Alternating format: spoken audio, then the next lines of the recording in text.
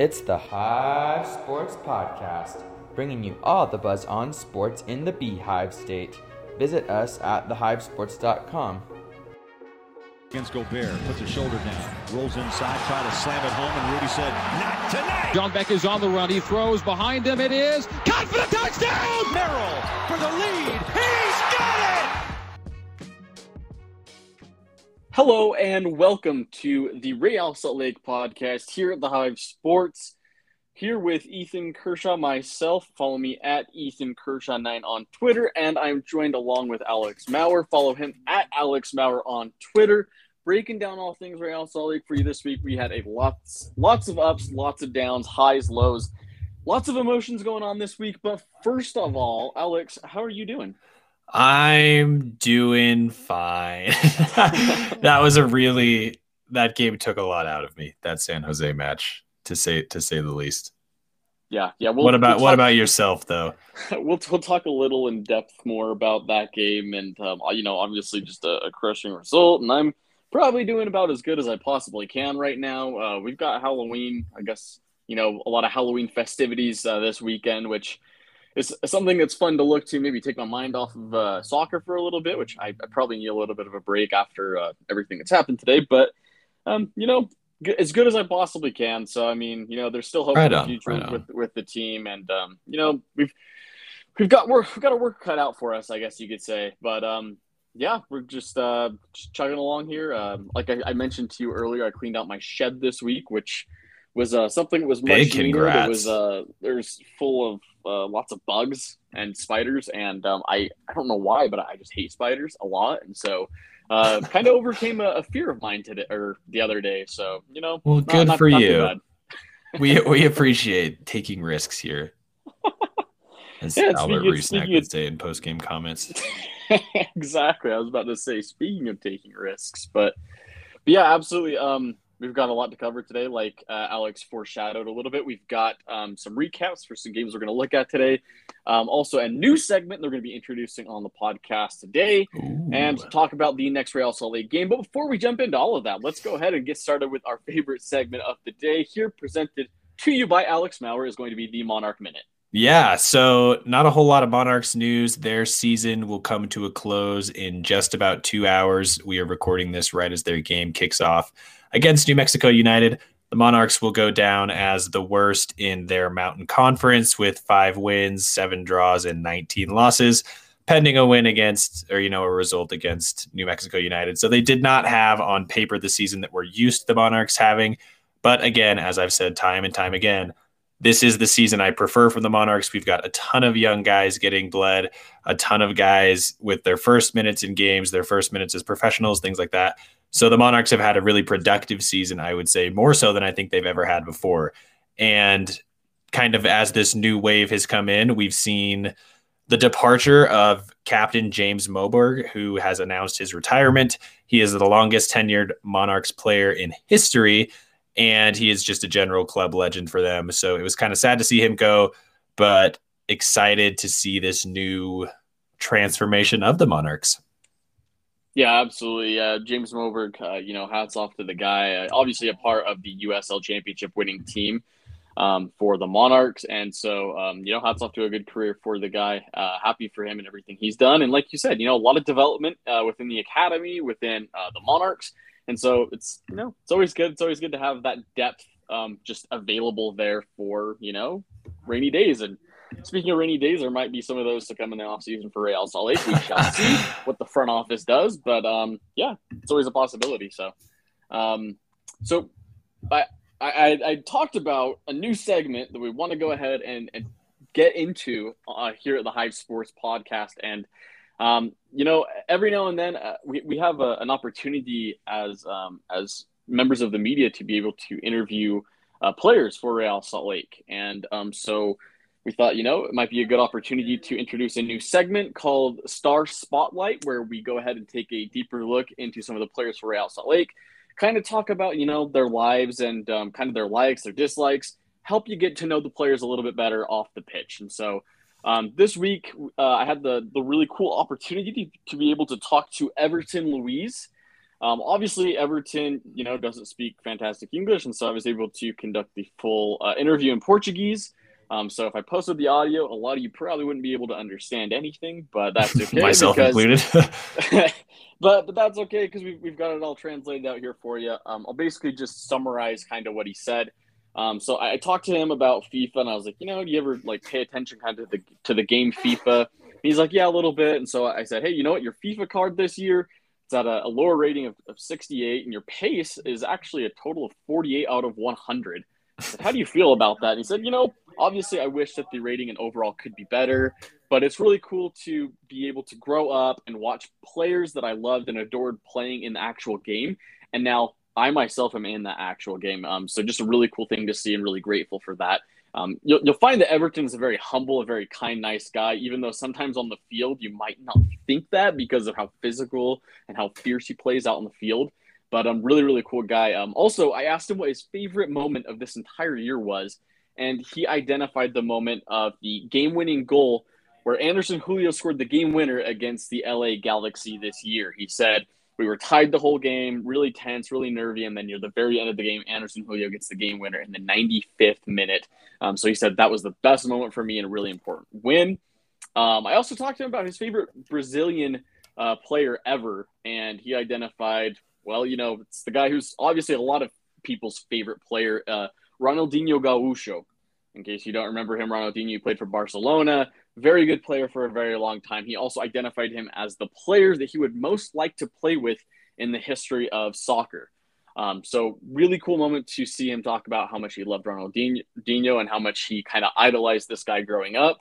I also talked to him about how he played over in Serie A in Italy and how that transformation over to the MLS was for him. He said, obviously there's a lot of great players over in Serie A, some fantastic world beaters. But he said over here in the MLS, it's great. There's a lot of growth, a lot of people coming into the league. And so while the MLS isn't quite on the same level as Serie A, he said, there's a lot of things that are the same. He kind of talked about, too, the discipline. He said in Serie A, you have to be so tactically disciplined and know your role at all times. He said, here in the MLS, it just gave me a really nice chance to adapt. He said, I adapted very quickly when I came over to the MLS. It was very easy to pick up my assignments and know exactly what I needed to do. And obviously, we're seeing that flawless transformation from Serie A to MLS. Everton's been playing fantastic this year. Finally, I asked him what his role will be in the next 3 games.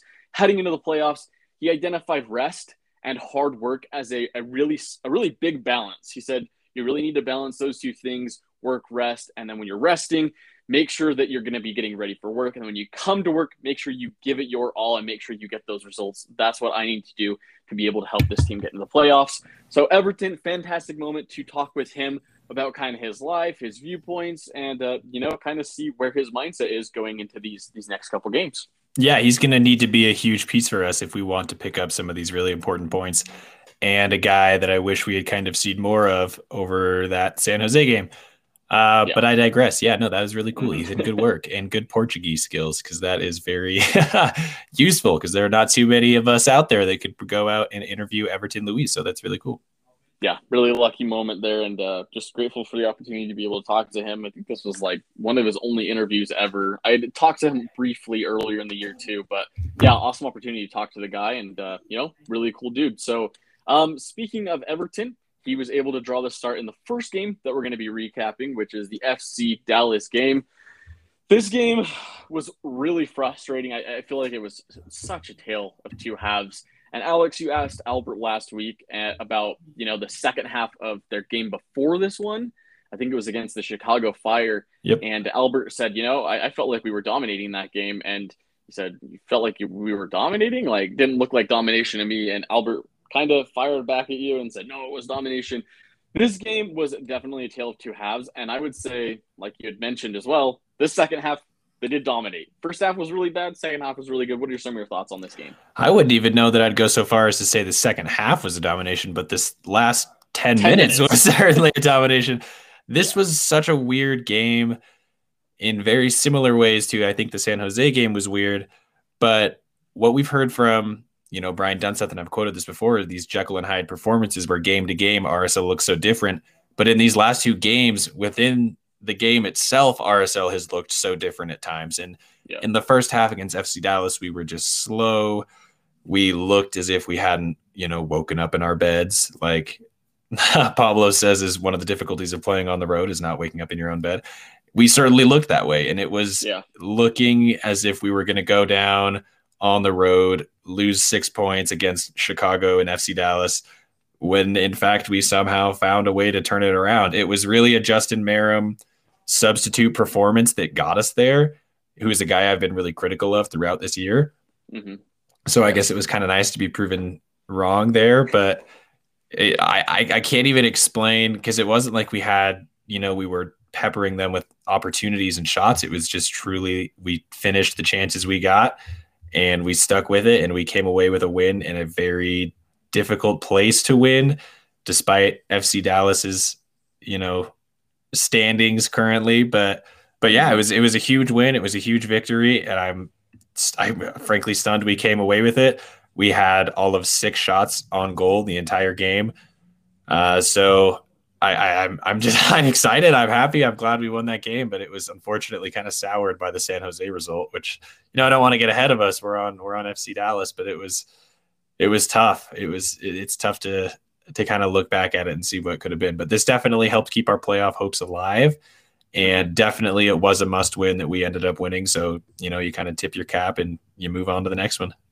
I will fast forward real quick to just a part of the San Jose game. In the post-game press conference, Pablo said, "At times, we let ourselves get too emotionally involved and attached in what's going on in the game, and we sometimes forget what's going on strategically." That is exactly how I felt in this game for FC Dallas. When the first half, I maybe it was a little reactionary. I went out on Twitter and I tweeted, "You know what? This just does not look like a playoff team in Real Salt Lake at all. It doesn't." They were flat. Like you said, they had no energy. I almost wonder if part of it had to do with Bobby Wood not having started in such a long time. Same with Jonathan Menendez, hadn't started in a while, Nick Beasler. And so, I mean, you just, you get some of those guys that hadn't gotten starting minutes lately in the starting lineup. On paper, looked like a pretty good starting lineup. But yeah, just came out really flat. And I was done, frankly, at halftime. I thought, this is not looking good. Just in case you missed the game, Matt Hedges gets a goal in the 20th minute. Off a cross into the box. David Ochoa comes running out to try and stop it, but totally misses the ball, and Hedges just head chips the ball right over Ochoa into an empty net. So that was really frustrating to see. But as you mentioned, last 10 minutes, we turned it on. Justin Merrim getting subbed into the game, an injection of, he's not necessarily got any pace, but I will say sparks in this game, and very accurate passing. Justin Merrim comes into this game, completely changes everything. First of all, gets a fantastic shot on goal that bounces off the crossbar. Some of us thought it was going in. It was really, really close. And then just moments later, he gets a fantastic cross, or I guess dink chip, over into the box into Damir Kreilach. Damir Kreilach gets a foot on it, just barely, and puts it in the net in the 80th minute.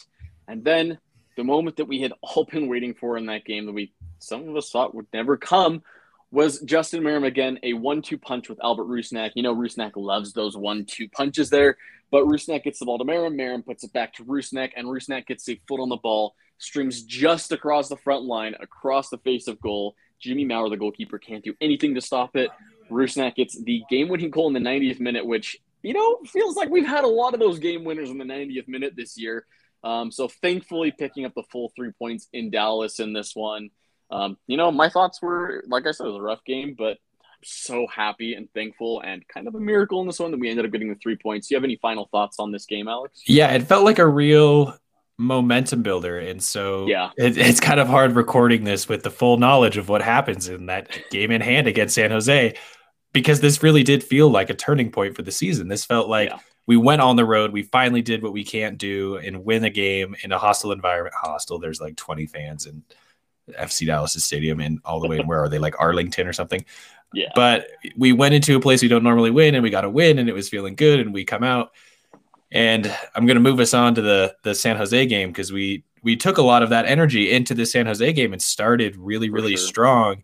And I truly believe that the first 30 minutes of the San Jose game is some of the best soccer we have played the entirety of this season. We looked so good, and we were creating so many chances, and we scored early, which we don't often do.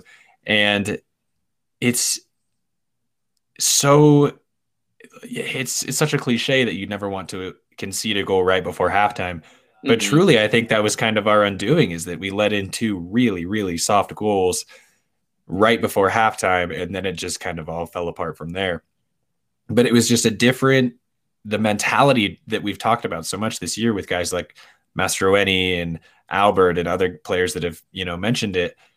The mentality looked there from the start of the game, and we looked like we were going to absolutely pummel the Quakes. And then it just kind of all falls apart. I think it starts with the transition from Cade Cowell started on the left, and then he moved over to the right, and then he was going at Justin Glad and Justin Merrim instead of Andrew Brody and Aaron Herrera, and that just completely opened up the game for the Quakes.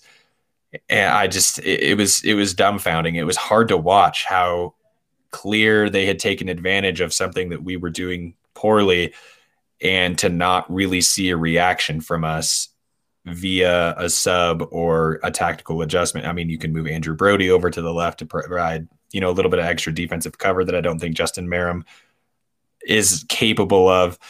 I'm watching the highlights right now on the ESPN, and Cade Cowell absolutely dices up Justin Glad multiple times this game. And from a guy that is, one of our better defenders statistically and one of our highest earning defenders, Justin Glad, you expect a lot more than what we got from him today.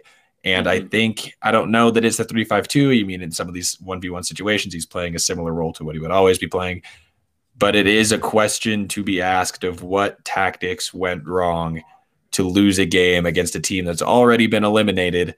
I mean, we had 3 games against teams that have already been eliminated from the playoffs, and we only picked up 3 points. Frankly, it's just unacceptable what we came away with from this really, really soft schedule that we had. I mean, I get it. You've got 5 games in 16 days or whatever the stat is, but to not be able to pick up points at home against a depleted team, missing Chofis, who scored, a hat trick on us last time out, and playing at home. It's just, it's really frustrating. I've rambled, but you tell me what you think, but it's hard to be optimistic about these games against Portland and Sporting Kansas City with the way that we finished that game against the Quakes. No, man, I agree with you. It was a head scratching performance, to say the very least. You did identify the second goal, as really being a momentum changer. I would even say that there was a very clear momentum shift, and you'd mentioned him, Cade Cowell getting switched over to, I believe they switched him over to the right side of the field. He was playing on the left side. That's where he at least started the game out. And he was not having any success over there against Aaron Herrera and Andrew Brody on that same side. Yep. Brody and Herrera were absolutely shutting him down. I turned to you and I said, who is this? This Cade Cowell guy is on the top 20 list of U22 players in the MLS. What's wrong with this guy? He doesn't look like he's even close to that.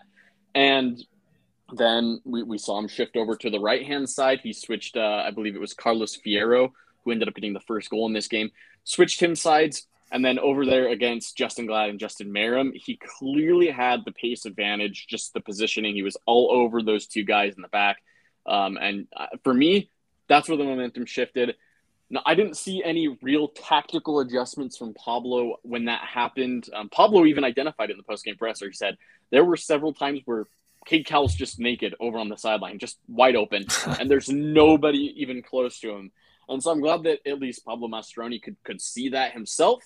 But I don't know necessarily. I guess I'm trying to understand why there wasn't an earlier strategic change in that. And so as a result, like you mentioned, Albert Rusnak gets the first goal. We're feeling good. We dominated the first 30 minutes of this one. And then Carlos Fierro tags one back, ties it at 1-1. And then Chris Wondolowski gets his header goal near post, which was extremely deflating right before halftime. But we came out of halftime, though, and, I thought, hey, they might be able to turn it around. Albert Rusnak in the postgame presser said it himself. He said, we've been down at halftime lots of times this season. We said we can turn this around. There's nothing in it for us. There's no reason for us to give up here. We've done this before. We've been here. We can do this. And it didn't really go their way in the 69th minute. Cade Cowell gets his goal, which, Cade Cowell had a fantastic game in this one. And then just 10 minutes later, Jackson Ewell really puts the dagger in our hearts in the 79th minute, and his celebration, a little bit of taunting there. I loved his celebration. I loved it, his man, celebration. But RSL Nation hated it, man. They were Hey, throwing RSL stuff Nation, at him. don't throw things onto the field. We complain about this every time it happens somewhere else. I hate seeing that. That. Don't throw your cups on the field. First of all, that beer was like $13. Why would you waste it like that? But also, just don't throw things at players on the field. It's so disrespectful, and it's like my biggest pet peeve in the world. But I digress. Yeah, no, it was frustrating. We're down 4-1 at that point, and then Michael Chang, we went on like an all-out attack. We took out, I believe, Demir Krylock for Bobby Wood, so we had like Bobby Wood, and we had Anderson Julio playing up top. I think even Rubio Rubin was he still in the game? No, he got subbed out as well. So, but I mean, we just pushed everybody forward, and finally we got a goal, a nice little Michael Chang kind of pass into the side netting, which put us down 4-2. And then a little too late, but Albert gets a goal in the 93rd minute. Maybe feel a little bit better about the scoreline. Still hurts so bad because after he scored that, you could tell we had the momentum. And maybe if there was like 5 more minutes, we could have probably tied this game. But like we just ran out of time. The ref blew the whistle and it was over. So pretty frustrating game. Yeah, unbelievably frustrating, I would say, especially with what was on the line. This was the opportunity to go out and go get a home playoff game. And that opportunity is pretty much evaporated now with a loss to a team that was eliminated already. It's so frustrating just to think about it, especially with these afternoon games. Like the game's over at 3 and I have to think about this all day now. Like it's so frustrating. But yeah, it's curious that Pablo would go out and prove that he understood Cade Cowell being alone on the wing was a problem, but we didn't see anything to actually address it. And this is something I've brought up with Merrim before, is that switch was clearly to go attack that side because they felt it was weaker defensively. Because as everybody that was watching this game saw, Cade Cowell was a non-factor going against Brody and Herrera. And then as soon as he switches over to Glad and Merrim, he's the best player on the field. And so if Merrim isn't offering you any more defensive cover, or if he's a clear liability that the other team is targeting, why not just have Johnny Menendez out there to at least be more of an attacking threat, or to at least provide more on the counter? Because there are multiple times throughout this game where we just didn't have the pace to get forward and get numbers behind the ball or get numbers in front of the ball. And I think Merrim's a part of that. It's really curious that there was no switch from RSL tactically at all, but I'm struggling to come up with something that I think will change in the next couple matches. I think at this point we've seen what Pablo is as a coach, and we kind of know what to expect. I would expect more Nick Beasler against Portland. I would expect more Justin Merrim against Portland, just because I don't think we've really seen anything different. It's unfortunate in this game for many reasons that Noah Powder isn't available because of his suspension, which he thoroughly deserved. And I am absolutely 0% sympathetic to that. But if you were unaware, he got suspended for 3 games for drunk driving and going like 120 or something. So he absolutely deserves that suspension. But it would be a good opportunity for him to have gotten minutes here, because I think he does provide a little bit more defensive cover. But then it's counterintuitive to what Pablo has said before, where if he has to defend with 5, he'd rather just defend with 4. But in a game like this, we really needed to be able to defend with 5, and we clearly couldn't do it, and we got caught out and we got scored on the counter in ways that just this shouldn't happen. And then Nick Beasler loses a ball 18 yards from goal, and we get the 4th one tacked on. But it's frustrating, and at least we ended strong, but I don't think there's any consolation there for the players or for the fans, really. But yeah, one of my biggest takeaways was that for how much we talk about mentality, and not just we, but I mean the players and the coaches that we talk to in every post game and every practice and things like that, there isn't a guy out there that I think is truly leading the way on that.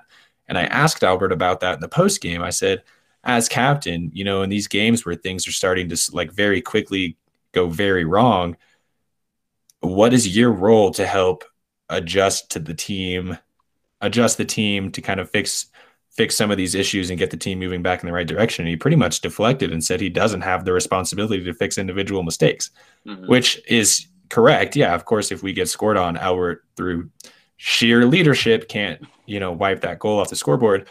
Right.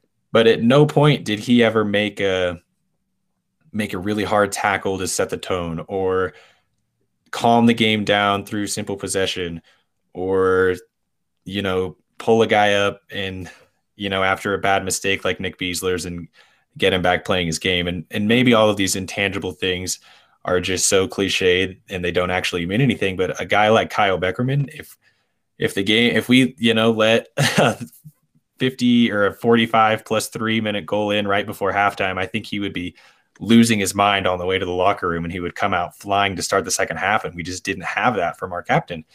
Yeah. And I'm not throwing, I'm not saying 4 goals from the Quakes was all Albert's fault, but I do think there is some sort of leadership that needs to be displayed there to kind of, I guess he scores a goal in the 93rd minute. So hats off to him there, but it's, I don't know, that it just feels like a little bit of a missing piece for RSL. Yeah, I completely agree with you on that. And, just overall kind of deflating loss here. It's a bottom tier team, man. It's a bottom tier team. We're at home. I felt so confident about this team's playoff chances heading into this game. And Trey Fitzgerald even told me 88% chance for Real Salt Lake to make the playoffs before this game. I'm sure that number has gone down quite a bit. There's obviously still a chance against Portland at home on Wednesday is going to be the next game. And, we definitely need to get a win in that one. I asked Albert if it was a must-win game. He said, every game we want to get a win, and every game we feel like it's a must-win game. But that one's going to be a really tough game. And then also Sporting KC on the road. Extremely tough game as well. We need some results coming up. Otherwise, this team's not going to make the playoffs. And so it's a little nerve-wracking. Looking forward towards the next game, we've got Portland on the docket. It's going to be a home game for Real Salt Lake. It's going to be at 8 p.m. Mountain Standard Time. So a little bit of a later game on Wednesday night. Last home game of the season. So hope to see all of you Utahns there and supporting Real Salt Lake. Before we finish today, though, I think in the true Halloween spirit of things, like Jigsaw said, Alex, I want to play a game with you real quick. Ready. Just kind of asking you about some players, and I want to know from you what you think about them. Do you feel like this player is a solidified starter, best off the bench, or just a bench warmer entirely? Okay. So let's go ahead and start off with Justin Merrim. What do you think? Bench warmer. Okay. That's so hard to say after the FC Dallas game where he came on and right, bags 2 assists. But I just think there's better options off the bench. I think Anderson Julio has now become a forward when he can still play the wing. He was brought here to play the wing. I don't know why we haven't seen him there, and I would put him over Merrim on the wing. Chang, reluctantly, I would put over here on the wing. Yeah. Brody, Powder, Menendez at this point. So yeah, I would say bench warmer for Merrim going forward. I'd have to agree with you, except for in specific scenarios, game flow scenarios, maybe where we need to kind of calm down possession and just hold it. I like Justin Merrim in that spot, but otherwise, I definitely agree with you. Let's see. What about Bobby Wood? So I've made my case for this before, but I think Bobby Wood should be a starter. I think it's obviously tough with only 2 games left and him not being at, probably peak game fitness. But I think a forward partnership of him and Rubin and, maybe Dami underneath and Albert on a wing. And I don't love Albert on a wing, but I think that could work a little bit more in this formation where he can get inside a little bit more often. I think he should be a starter. I also don't think he offers very much coming off the bench just because his look doesn't change that much from some of the other guys. If we're chasing a game, it's probably going to be Anderson Julio. Yeah. If we're winning a game, it's probably just going to continue to be Rubin if he's on. So I would like to see him start up top with Rubin. I think against Portland would be a good time to try that, but I doubt we will. I'm sure Dami will be up top with Rubin. I agree with you. I like him as a starter, except I actually like him replacing Rubin. Hate me all you want, but I like No, go Bobby Wood for and it. Yeah, Krylock absolutely. up front. I think that'd be interesting. So we already know Anderson Julio. We've talked in length about him. I think we both like him best off the bench, and I think that's kind of where he best plays at. But what about a guy like Jonathan Menendez? Do you think this guy belongs in the starting lineup? It's really tough for me with Jonathan Menendez because he came on in this game and had a decent chunk of minutes and really didn't look all that bright. He had a couple opportunities. I think he was involved on one of the assists late in the game, but for me, those were kind of a wash regardless. I don't know. As Pablo said, he was kind of a victim of the formation change, and the formation is clearly here to stay. And I like Brody on the wing. I would probably rather have Anderson on the other wing. But I think he deserves the spot over Merrim, and I tweeted that out before the game as I was kind of confused as to why Merrim gets the nod again, and maybe it comes down to just having not played that very many minutes going into this match and after 3 days of rest. But no, I think he should be a starter. Yeah, I agree with you. I like Jonathan Menendez actually playing on kind of that right wing back. If he plays in tandem with Aaron Herrera, obviously not the best defense in the world, but kind of like him a little more over something that Andrew Brody gave us today. And so I think he could be better than that. Let's finish with our last guy, and this may be a little controversial, but I think I know where we're both headed on this one. We might agree. What about Nick Besler? That's tough because Everton and Pablo have had kind of random games where they just cannot control the midfield. And for long stretches, Nick Besler was really good in this game, specifically the first 30 minutes when RSL as a whole looked really good, but he was a little overrun, a lot overrun, frankly, in the second half. So, man, I don't know, because he also had some pretty poor passes outside of the one that led to the goal. Mm-hmm. And people always say he's, the narrative around him is that he's this good possession player. And it's kind of like the same thing with Merrim, where people always say he's better at defense, but do we actually know that that's true? Or is that just something we've said so many times we now believe? So I don't know entirely where I would fall on Nick Besler. I don't think he should necessarily be frozen out, but I do prefer Pablo and Everton as that midfield pairing. So I guess if you're going to make me choose, I would say he should probably be on the bench behind Everton and Pablo. Yeah, if I had to lean towards in the next game, the starting lineup at the defensive midfield spot, I would take Pablo Ruiz and Everton Luiz at those defensive midfield spots. I think Nick Besler is, unless he's coming in to give Pablo Ruiz or Everton Luiz a break, Batman is best left on the bench. Yeah, I like him. I like him as a sub to kind of come in and slow things down. So maybe I shouldn't say bench, but yeah, I would say a substitute for him would be where I would prefer to see things. But obviously squad rotation is big, especially with these, 5 games in some amount of days. So I understand why he probably got the start tonight. Yeah, I agree. Situationally, I think there's times he can come on, but haven't necessarily seen enough to consider this guy, a solidified starter or even your elite status at all. But we are hoping for the best in this next game against Portland. Like we said, Wednesday night will be a really, really big game, really big result for Real Salt Lake. So make sure to tune in and watch that game. We'll be covering everything for Real Salt Lake next week with the Portland game in our next week's podcast. And then after that, the final week's podcast talking about the Sporting Kansas City game. And hopefully we'll be able to continue to join you all talking Real Salt Lake for the playoffs. But we shall see about that. Absolutely. Any final remarks before we end the episode today, Alex? I got nothing. Okay, awesome. Well, thank you everybody for tuning in tonight. Really appreciate your time. I am Ethan Kershaw. Follow me at Ethan Kershaw9 on Twitter and follow Alex Maurer at Alex Maurer on Twitter. Ask us any questions you want. We can ask questions of the players if you want us to, let us know what you want to know about the team. We'll do our best to help you out. But again, thank you all for tuning in. We will talk to you all next week. Hope you all have a fantastic weekend and a fun Halloween, and we'll talk to y'all later. See ya. TheHiveSports.com has all the buzz on sports in the Beehive State, covering prep, college, pro, and church sports. No way, really? Okay, maybe not that last one. If you want to stay in the know about all things Jazz, Cougars, Aggies, and Utes, then this is the site for you. TheHiveSports.com. We may even feature your high school, so check us out today at TheHiveSports.com. You can also follow us on Twitter, Instagram, and Facebook. Check out TheHiveSports.com because we got the buzz.